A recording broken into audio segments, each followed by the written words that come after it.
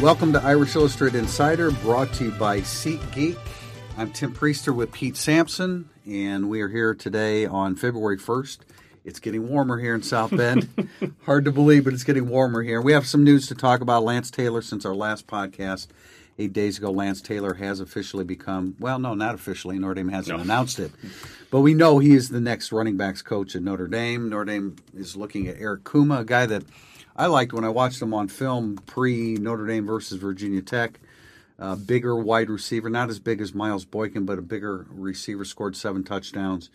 He's looking at Notre Dame, Texas Tech, Penn State. Recent news that Asa Turner will sign with Washington next week, and Notre Dame picked up a recruit. They went all the way to Germany to get him. Mike Elston gets a verbal commitment from Alexander Ahrensberger from Dusseldorf, Germany. Good player. We'll talk about him in a little bit. But let's start, Pete, with Lance Taylor, the running back coach. We had Irish Illustrated had originally put out a list of 4 and then added Lance Taylor to the group, and he ended up being the guy that Notre Dame tabbed. Yeah, I mean, he was when I think it was on our last podcast, we were talking about the pros and cons of Mike Hart, and I felt like Lance Taylor sort of was a little bit better than Hart in like all the main areas that I wanted in terms of Power 5 experience, Stanford versus IU. Hart was very productive with what he turned out there last year.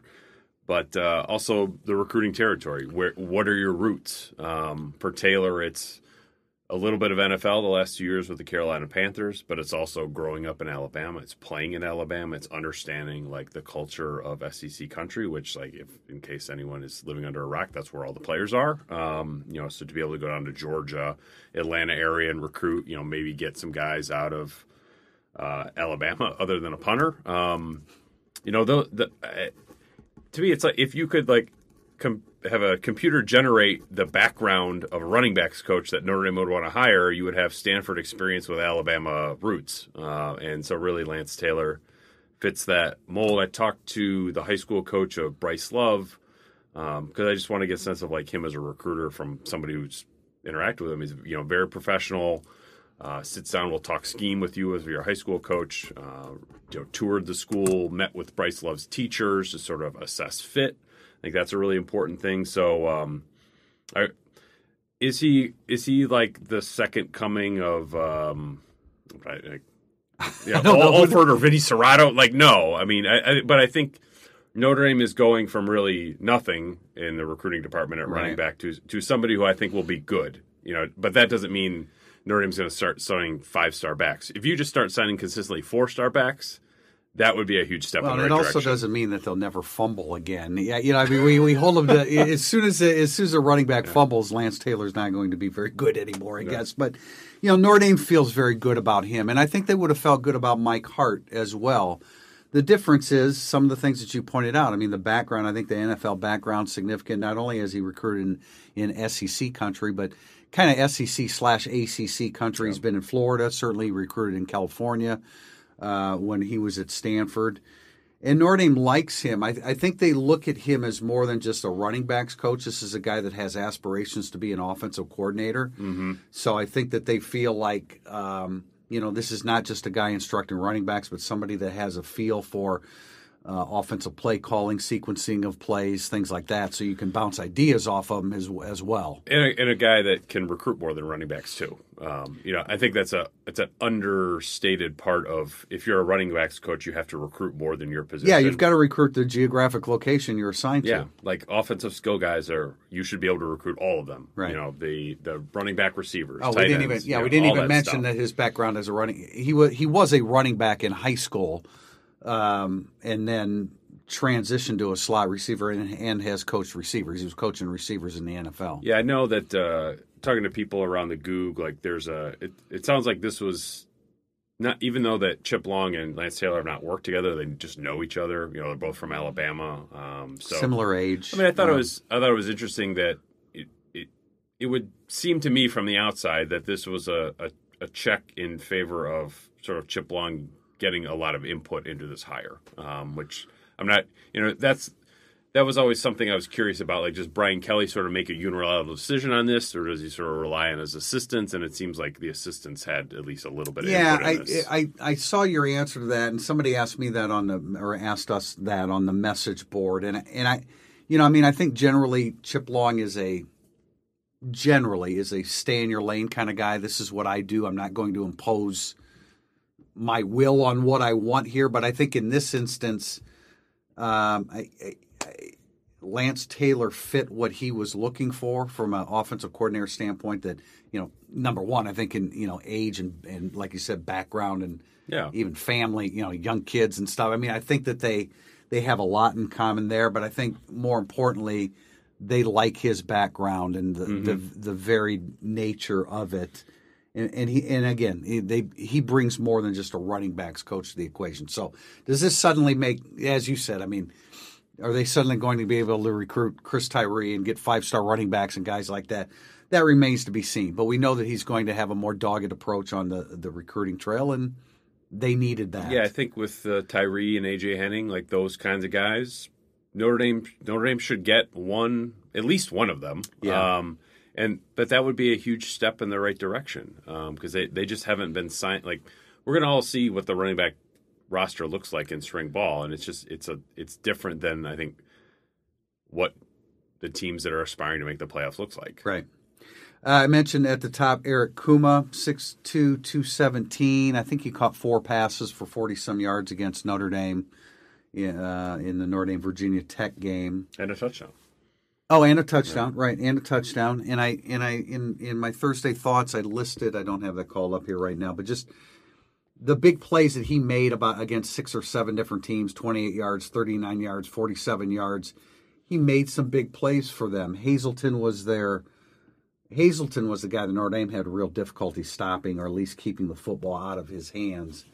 But Kuma was his running mate, and he's still going to visit.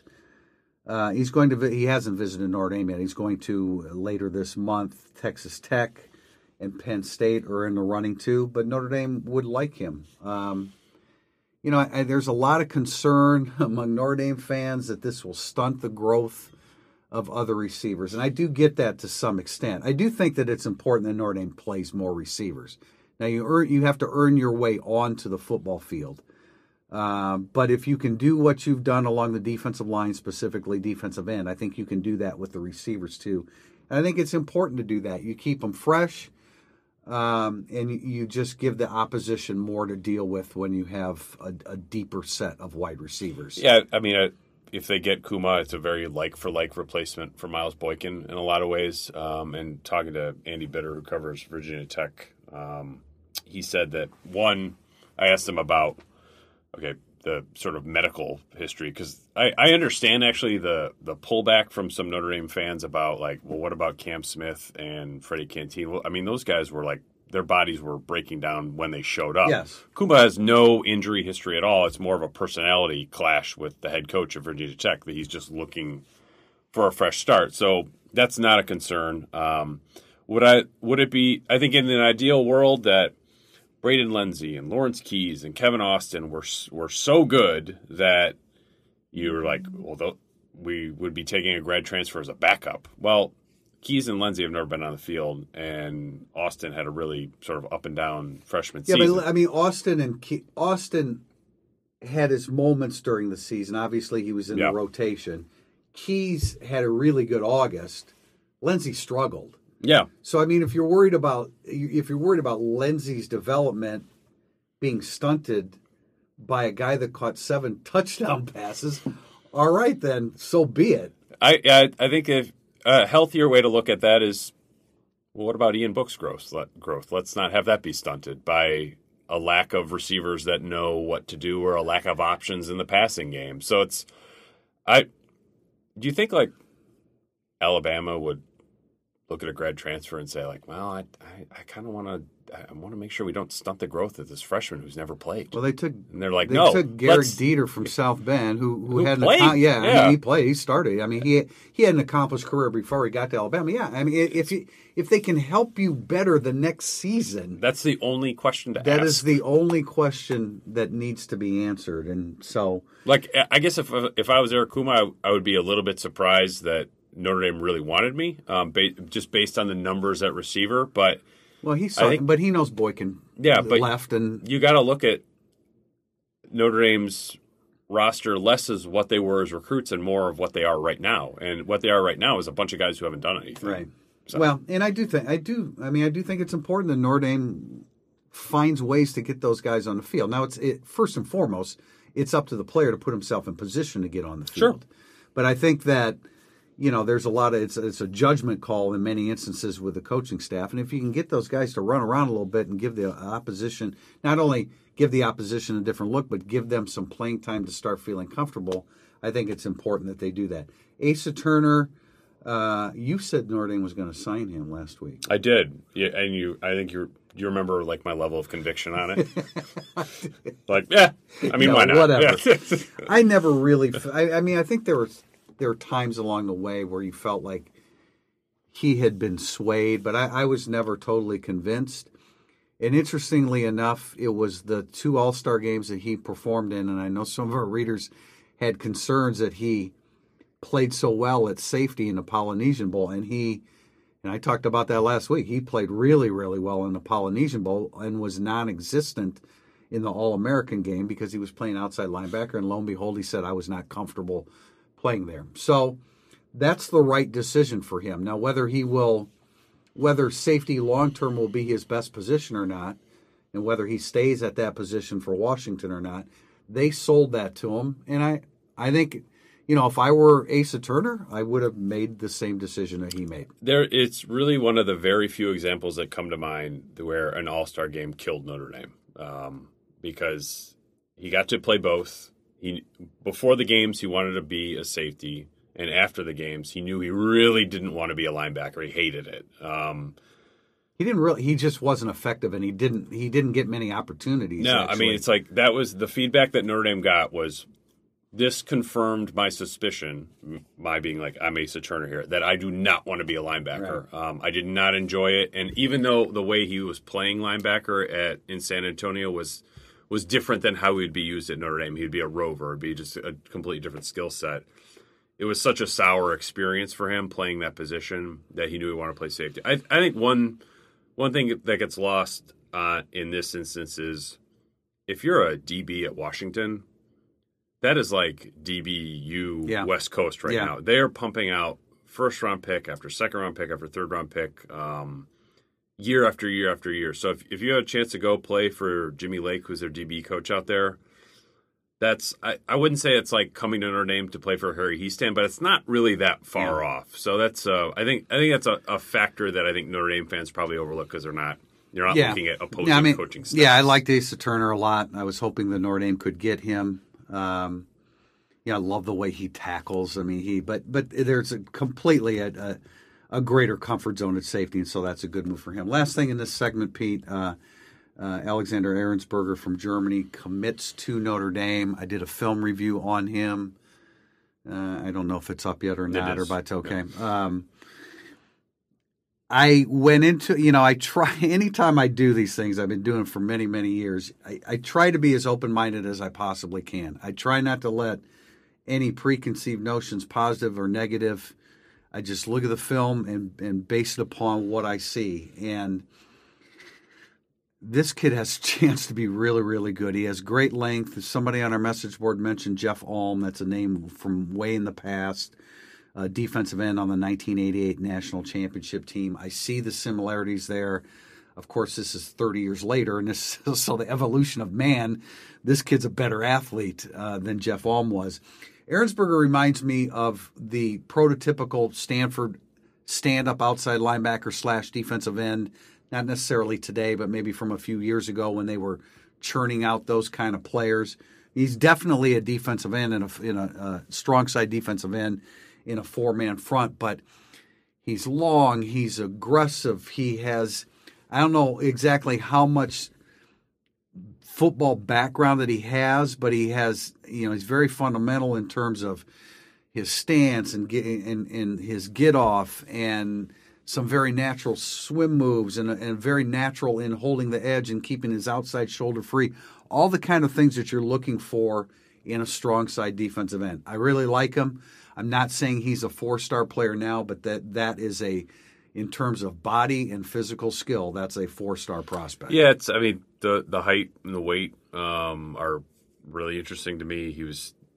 I talked to his trainer yesterday, Brandon Collier, and he said that when I think he started working with him I think it was about a year ago. And at first he was like, he didn't really see it. This wasn't like an automatic, oh my God, I can't believe what I found. It was like, maybe this is an FCS player. And they worked with him a few more months, and it was like, man, maybe it's a group of 5 player. And then 3 months later, it was like, it's probably more of a Power 5 player. And then 3 months after that, it was like, okay, this is a high-end Power 5 player. Notre Dame and Michigan, I think were probably the 2 teams after him the most. Notre Dame more because they offered him. Michigan, they didn't. Academics are locked up. Yale was very interested in him as well. But it's that motor and that work ethic that Collier mentioned to me really sets him apart. Michigan signed one of Collier's kids last year, and there's a D tackle that's like, I think, Notre Dame, Penn State, Michigan kind of looking at right now. But he said Ahrensberger is by far like that work ethic. He drives, I think, 2 hours a couple times a week just to work with Collier. I wonder, just sort of like, now that he's committed to Notre Dame, does he like go to IMG Academy and sort of like get all football all the time? And because he's done playing in Germany. Yeah, it's not like he has a fall season coming up. Yeah, correct? So he's staying in Dusseldorf though. Right.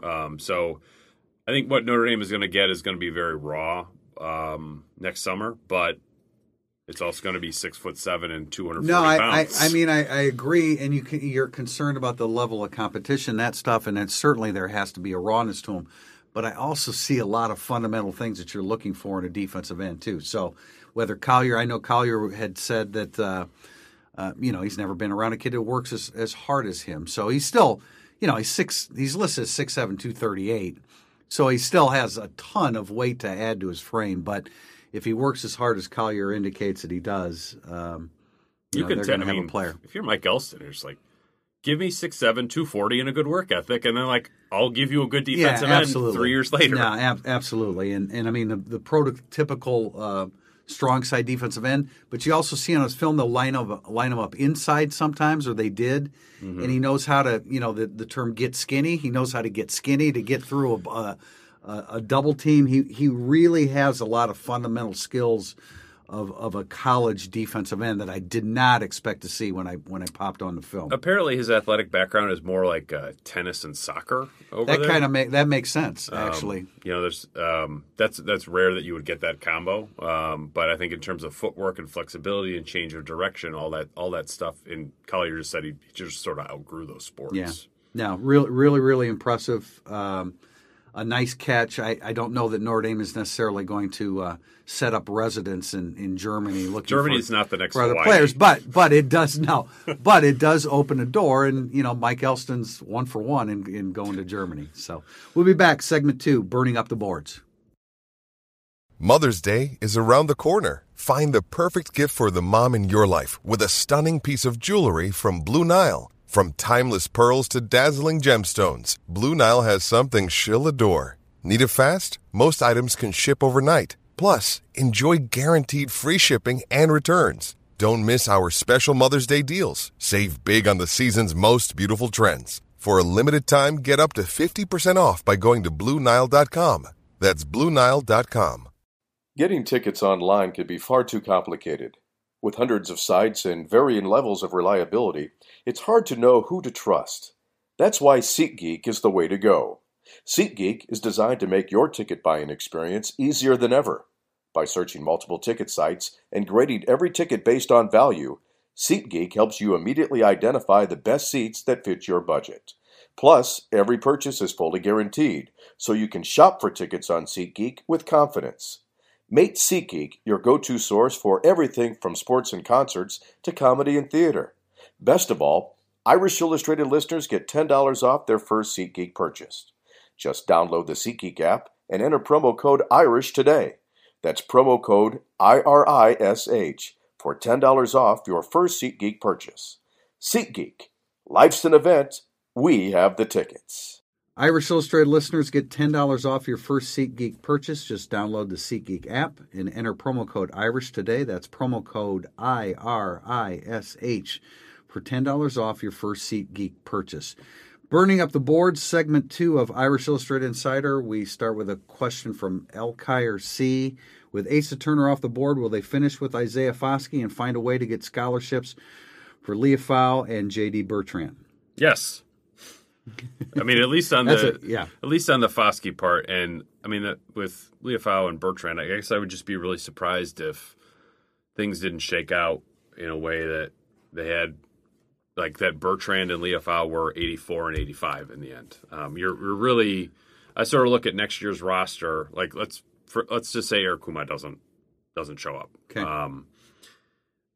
Whether it be Studstill, McKinley, Robertson, like Davis, like there are just a lot of guys who are sort of at the crossroads of their career. McKinley, Mabry, Wardlow, and it's just like, are they going to play? Are they going to stay? And without fail, some of them decide, like, I really want to play. I need to leave to play. So all you need, the minimum is one. Because, like, if you count Bertrand as a non-scholarship player and Leofau as a non-scholarship player, they're really at 86 right now. So you just need one guy to say, like, I want to go do something else. But I think that will happen. Right. I think people are concerned that Leofau and Bertrand, if they don't get a scholarship, they won't stay at Notre Dame, and they shouldn't. That's not an issue. That should not be an issue. No, yeah, because if they were concerned about that, they wouldn't be coming here in the first place. I mean, basically, I guess that's what I want people to understand, that they understand the situation where they may not be on scholarship this fall. Yeah, and that's is really one of the great stories that is complicated to write, and I tried to do this when I did a story on J.D. Bertrand in December, but like Notre Dame basically got a 4-star linebacker from Georgia and a guy that I think 24/7 just moved up to a 4-star. They did, yep. And Leofau, without a rock-solid scholarship for either of them, which is really incredible. That's pretty amazing. So, full credit to Brian Pulley in Hawaii, Clark Lee down in Atlanta. I mean, they both sort of were on both of them, but that's a really impressive recruiting story because that's you're able to guarantee that you're going to be 85, and it's not somebody that you just threw in at the end of the class. It's a guy that, in the case of Leofau, Oregon, USC wanted. In the case of Bertrand, that Wisconsin and Florida wanted. Like that's doing really well. And there have been a lot of throw-ins in the last 5 or 6 years at the end. So I think that's what people are worried about, and they don't need to be worried about it because these two young men understand the situation if it doesn't work out for them this fall. Yeah, and also has zero impact on the 2019 season regardless. I mean, it's like these are not guys that are like, wow, how is Notre Dame going to beat Georgia? Right.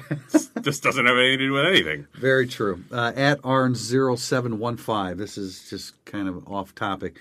If you had to get 3 yards, what current or former player would you give it to or throw it to? I think I would probably give it to Jerome Bettis, right? I would give it to Jerome Bettis. I might even throw it to Jerome Bettis. Yeah, that's great. Yeah, no, Jerome Bettis definitely would be at the top of the list. I would.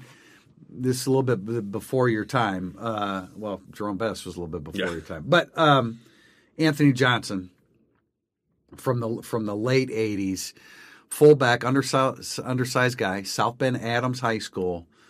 3-star recruit, was money on 3rd and 1, 3rd and 2. He always found a way, whatever it took. Throwing the ball, I don't think you could go wrong with Michael Floyd.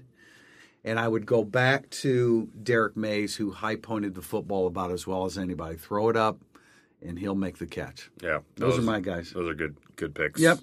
Let's see. S.F. Costello, with scholarship numbers being super tight, I still think that a high-level grad transfer is a good goal to have, specifically focus on defensive linemen where rotating players is a must. Have you heard any rumblings about a running back or a defensive lineman grad transfer? I have not heard about those two positions. I find it interesting that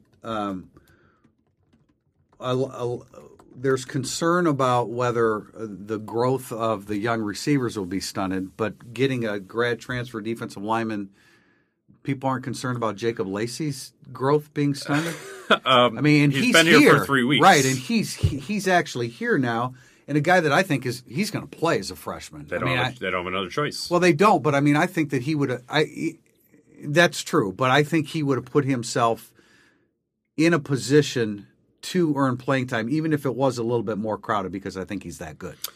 I would, if you could give me like what position do they need a grad transfer the most, I'd say defensive tackle. I'd say far and away is number one. Like I think they'll scratch together something fine at running back. Receiver, I think they're fine with Eric Kuma or without Eric Kuma. But defensive tackle, it's not. I don't think it's quite as urgent as when they're going after Scott Pagano a few years ago, where at that point you're like, all right, they're really going to have to play Kurt Heinisch and Myron Tagovailoa-Amosa, and we didn't know how good those guys were or were not. And they both were pretty effective. But to rely on a freshman defensive tackle is just that's not a winning formula for the long haul. But Jacob Lacey is going to have to play a hell of a lot more than Jason Adamalola did last year, and that's not necessarily a great thing, no matter how good Jacob Lacey is. Okay, and I guess I'm assuming here that Hunter Spears will be healthy by the fall, and he may not be. Yeah, I get that. And Jamian Franklin's definitely not going to be healthy enough this spring.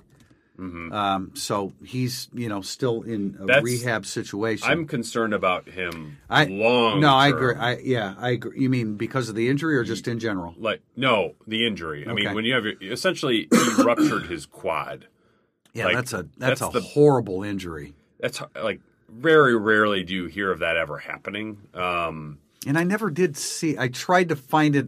I can't tell how it happens. You can't tell how it happens on the but film. It's a situation that I guess I have concerns that Jamian Franklin is just not going to be able to come all the way back from just based on the severity of the injury. Yeah. That's not like somebody at Notre Dame has told me like, hey, he's never going to play again.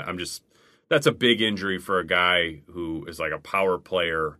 Certainly, I would say like 2019 is going to be a real struggle for him, and that's why like Hunter Spears too.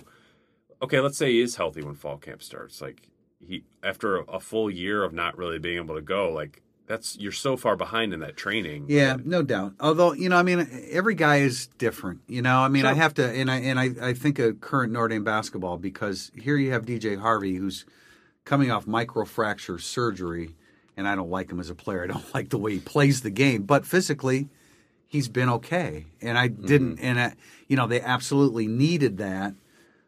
So I think each individual is different. It's tougher with a big guy. I get that. And when you're talking about Franklin and Spears, you're talking about big guys. For the record, Darnell Ewell, we're pretty sure that he's moving back to defensive tackle from offensive guard. That's just a body, though, until he makes a move because he has absolutely not made a move.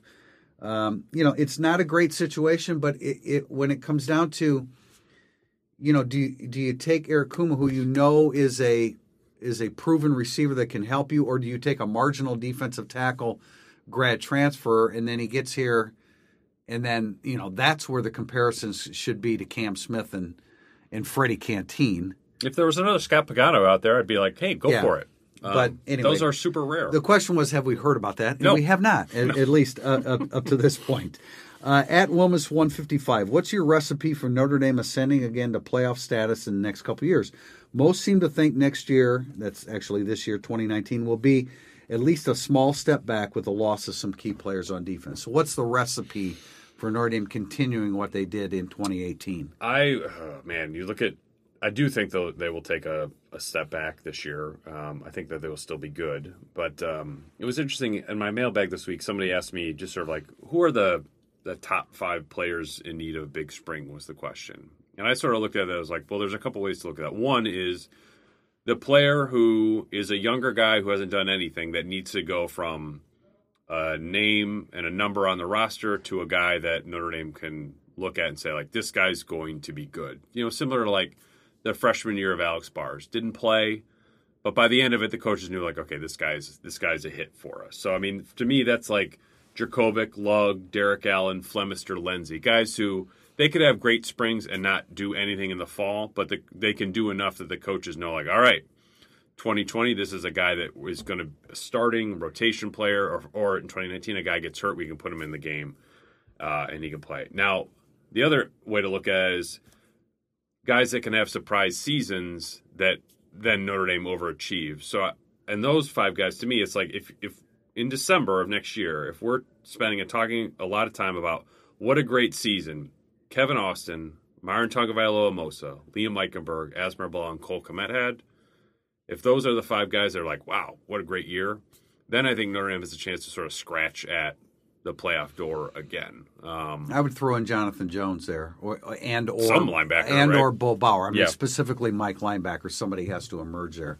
Yeah, but it's just like you need to keep developing and hitting at a almost, I don't want to say unreasonable, but like an exemplary rate. You got to have these breakout season after breakout season after breakout season, because that's when you have guys overachieve. That's how Notre Dame is going to get in. You have to. I mean, answer the question. The recipe. The recipe is to continue to recruit and develop depth, quality talent and depth along the defensive line. Get your offensive line back to where it was pre-2018. You know, they still got to a playoff game with it, despite losing 2 great offensive linemen to the first round. I think it just, I think it starts in the trenches, and as long as Notre Dame is solid there and has that depth on the D line and can, look, a year ago now we were saying, okay, defensive end, where are they going to get? At least I was a lot. And defensive end was an absolute strength for this team, and all of those guys are coming back. You hate to lose your 2 inside linebackers. They were great. You hate to lose Jerry Tillery. He was an anchor.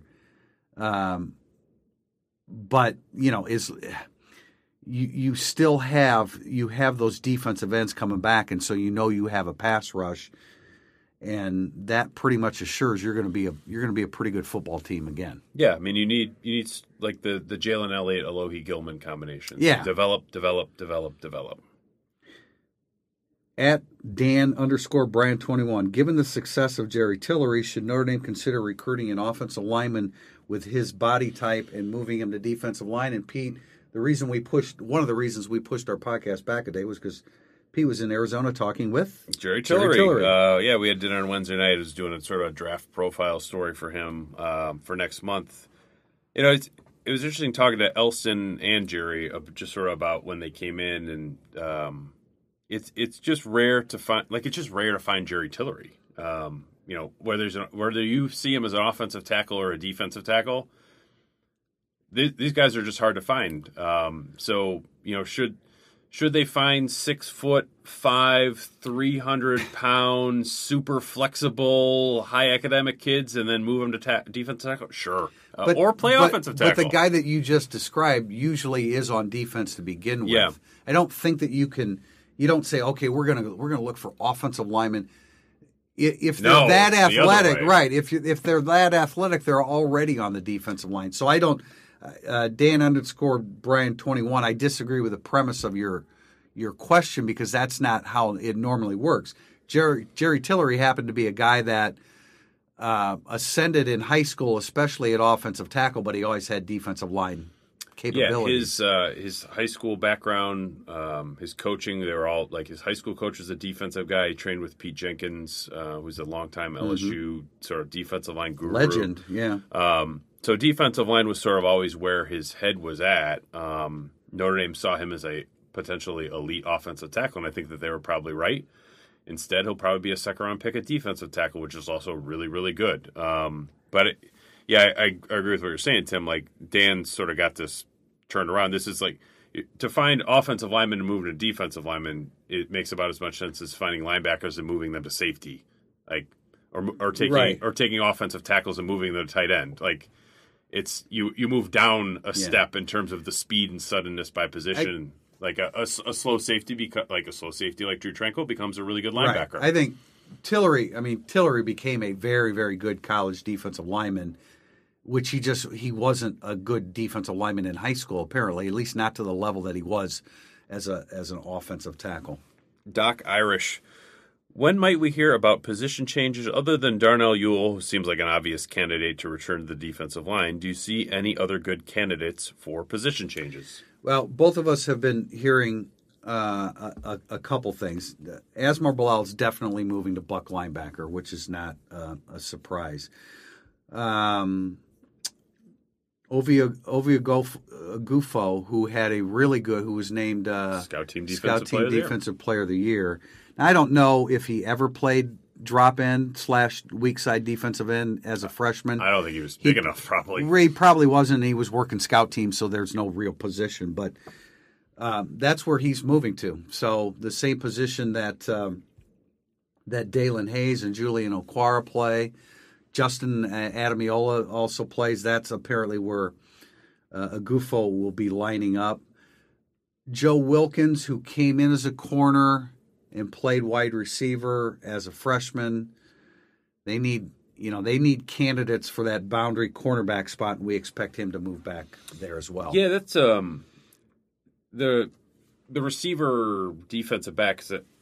I've got a couple questions that people have asked me about that. Just like, do you think they'll move somebody to replace Julian Love? And it's like, I think those rising sophomore receivers, I think Notre Dame needs to figure out whether they can be receivers first. And they also have to give DJ Brown and Noah Boykin a shot. Oh, absolutely. Those are the guys that you need to choose from. I guess the thing with, I don't think there's a position change that's coming, unless you want to include Asmar Bilal as a position change, which I sort of really don't. I don't think there's a position change that's going to be similar to Jafar Armstrong last year, where a guy moves and you're just like, wow, that really sort of changed the way I looked at Notre Dame's defense or the way I looked at Notre Dame's offense. I think these are more like long-term project position changes opposed to guys that, they move and now this is a really big deal immediately. This is sort of behind-the-scenes type stuff. Yeah, I would agree. I don't think that you're not going to have a Jafar Armstrong / Avery Davis type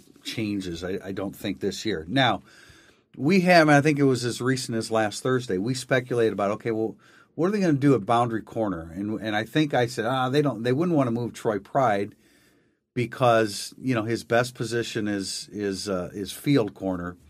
But I think they're going to do that. Yeah. Really good chance of that. Well, and it makes sense from the standpoint that who are your two best corners right now? And it's probably Pride and Bracy. Mm-hmm. Bracy definitely can't play boundary corner, at least not at this stage of his physical development. Whereas Pride is going to be a senior. He's improved as a tackler. So I think we both expect to see Pride at boundary corner. Bracy gets the first crack at field corner, probably with DJ Brown in competition with him. And it's Noah Boykin is kind of one of those really interesting spring stories. Okay, can this guy play or not? He's he's got all the potential in the world. Troy Pride's going to be gone after next year. Sean Crawford's probably going to be gone after next year. They gotta find that next wave. Right. Vaughn has the shoulder issue. I'm not sure. Notre Dame's top four cornerbacks going into the spring. Well, I guess you have to include Crawford as well, although he's pretty much out. A nickel. Yeah. No, I don't expect him to do anything. No, he'll be a nickel in the fall. But so the four top corners going into the spring, Bracy and DJ Brown and Pride and Noah Boykin. Now there's a lot of inexperience there, yes. But that's the situation that they're in as they head into the spring. Next up, ND Fan 1RAA. I'm very concerned about the graduation of Justin Yoon. I could see special teams costing the Irish a game or two. How do you guys see it? I'm very concerned too, ND Fan 1RAA. Absolutely. No, very concerning. Your choice as a kicker or Jonathan Dorr, who struggled as a kickoff man. Not that that's either here nor there with field goal kicking, but he's inexperienced. It's a little more complicated. It is. Harrison Leonard, the walk-on kicker. And frankly, I'm very concerned about punter too, because Tyler Newsome was really, really good. I know he frustrated people at times, but he was still really good. And so you have a freshman, Jay Bramlett, who I did not like in the All-Star game. I don't think there's enough power and drive and follow through there. I'm very concerned about both of those positions.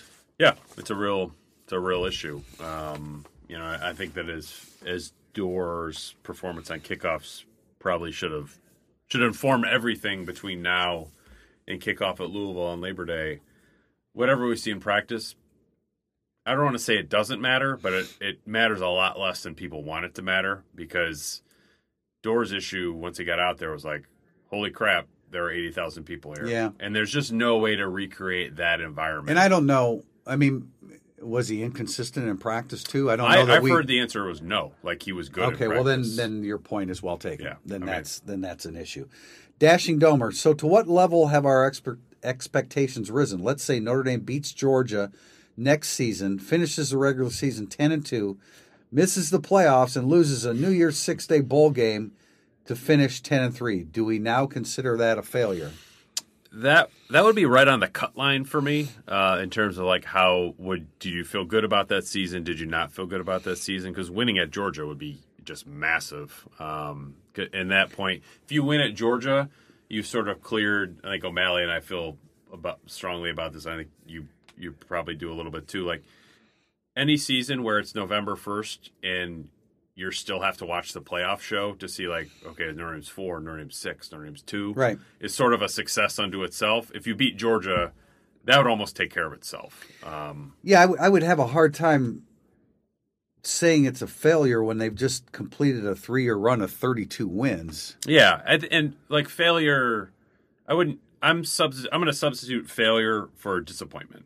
Okay. Would you be disappointed if they beat Georgia, but then, because to get to 3 losses, either you're losing to somebody you have no business losing to, and like those teams next year, I think are pretty bad. Well, there's at Michigan and at Stanford. Yeah, those are good teams. Georgia's obviously really good. USC, who knows? I mean, that could be a total disaster. But like, if you just looked at USC, Stanford, Georgia, Michigan, and then you looked at the other 8 teams, it's a pretty weak other 8 teams next year.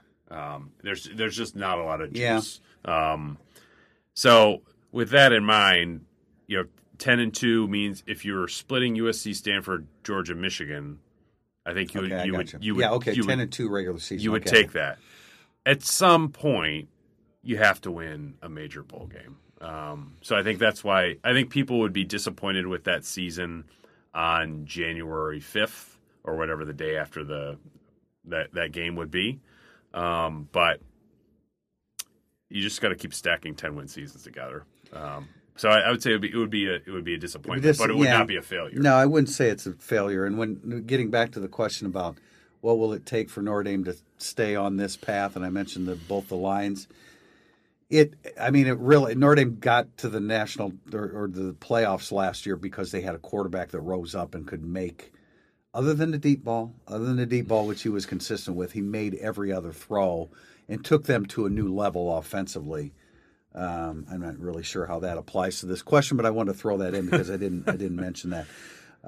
Jay Thunders, on a 1 to 10 scale, we're going basketball here real quickly. On a 1 to 10 scale, how important is it for Mike Brey to get Notre Dame back to the NCAA tournament in 2019-20?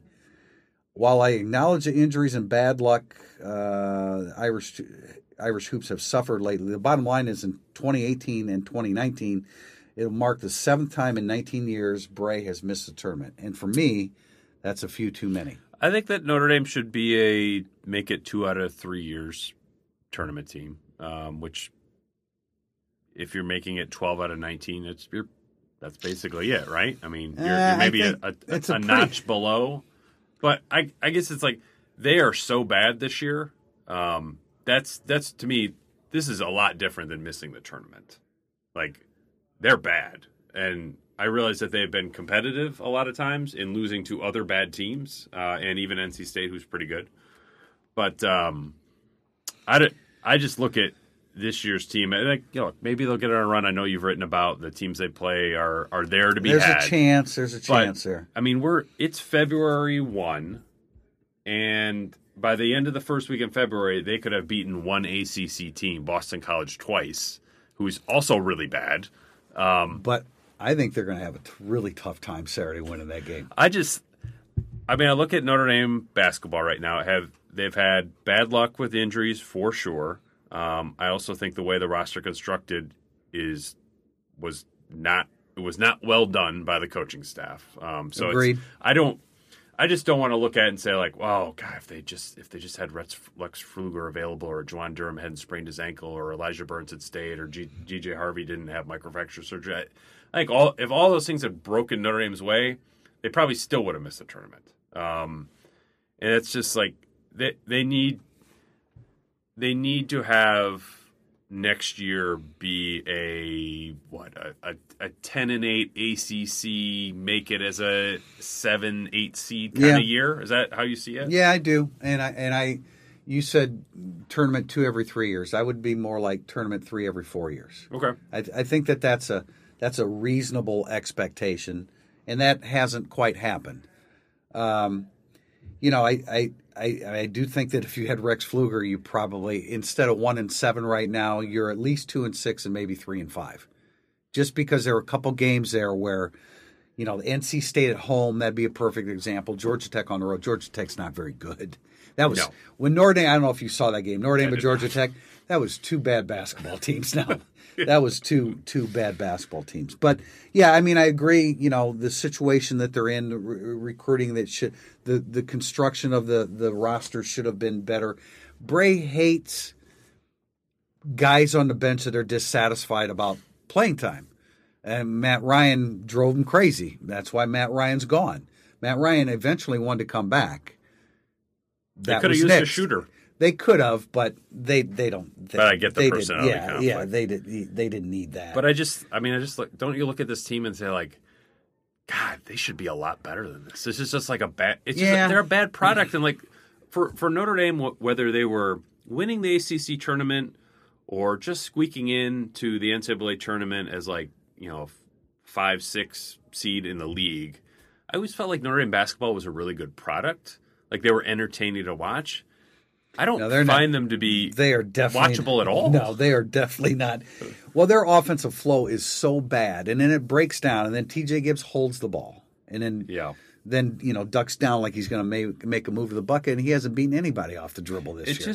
It's bad when it's February, and like we were talking about this before the podcast about the Duke game. It was like, Prentice Hub, he played pretty well. He had a good game against Duke. He had one good game. Notre Dame's sort of grasping. To me, the frustrating part is TJ Gibbs, because you can talk about. You can talk about this team being young, but if TJ Gibbs was simply playing to the level that he played last year, now granted he wasn't in a lead role, although eventually he was when Colson and Farrell were injured, and he played really well. He hasn't. When the last time TJ Gibbs shot 50% in a game? Jacksonville. Do you know when the Jacksonville game was played? Well, it was a long time ago. They really need. They needed Gibbs, Mooney to be Farrell, Colson in some ways. Mooney's been spectacular. An outside, a guy that you can rely on the block, and a guy you can rely on outside, and they really only have a guy you can rely on the block. All right. If somebody would have said halfway through the ACC season, John Mooney's going to be averaging 18 points and 14 rebounds per game, you would have thought, okay, this is going to be a pretty good basketball team. Yeah, you thought that'd be a good thing. Yeah, Gibbs hasn't lived up to it, and Harvey, just as we've said before, he just does not know how to play with the other 4 guys on the court. All right, last question. I'm going to let Tim answer it because I've been dining al fresco the last 3 days in Phoenix. ND Squid 23. What does -50 actually feel like? Well, and O'Malley's out of the country too, south of the border. St. Lucia? So yeah, is that how you pronounce it? I think it's St. Lucia. I haven't been there. It looks nice based on the photo he sent. What does -50 actually feel like? I don't know that we quite felt -50, but we definitely felt. Well, the high on Wednesday was -15. So the only time I left the house yesterday was to go out and start the cars. Just to make sure. Right. And to let the dog out. And to my dog's credit, he learned how to do his business within 35 to 40 seconds. So he's very coachable. He's very coachable. But it was brutal. But it's thawing here in South Bend, and we're going to make it. By Sunday. High 50? Yeah, it's absolutely ridiculous. It's going to be like a 65-degree turnaround in 72 hours. But we survived it, and we got back to the podcast a day later than normal, and we will once again. Well, next week, it'll be the day. It'll be the day after signing day, and it's amazing to me how signing day, how anticlimactic it has become back from the old days when, without social media, people absolutely lived for signing day in February. But things have changed. So I'm going to do a story on Sunday. Monday will be the 10-year anniversary of the day Teo committed. Like, think about that signing day. Like, Notre Dame owned the college football world for a few days after that, and just what a huge event that was. Well, you know how that happened. You know how they got Teo and Zach Martin and Tyler Eifert. You know who deserves the credit for that? Pat Kuntz took the credit for it. Okay. When him and McCarthy and a bunch of guys were living in the house that they called the Kingdom, and helped recruit Teo and Eifert and Zach Martin. So good for them. So Pat Kuntz recently took credit for the signing of Manti Te'o. All right, that's it for this week. I hope everybody else survived the cold, because it's been quite pervasive throughout the United States. But we seem to be on the back end of it. Everybody enjoy the Super Bowl on Sunday, and we'll be back next Thursday for Irish Illustrated Insider. Thanks for joining us. Thank you for listening to the Irish Illustrated Insider podcast. If you enjoy our coverage of Notre Dame football, please consider supporting the podcast with a small donation. Go to irishillustrated.com/support. Your support will help Irish Illustrated continue to be the leader in coverage of Notre Dame athletics.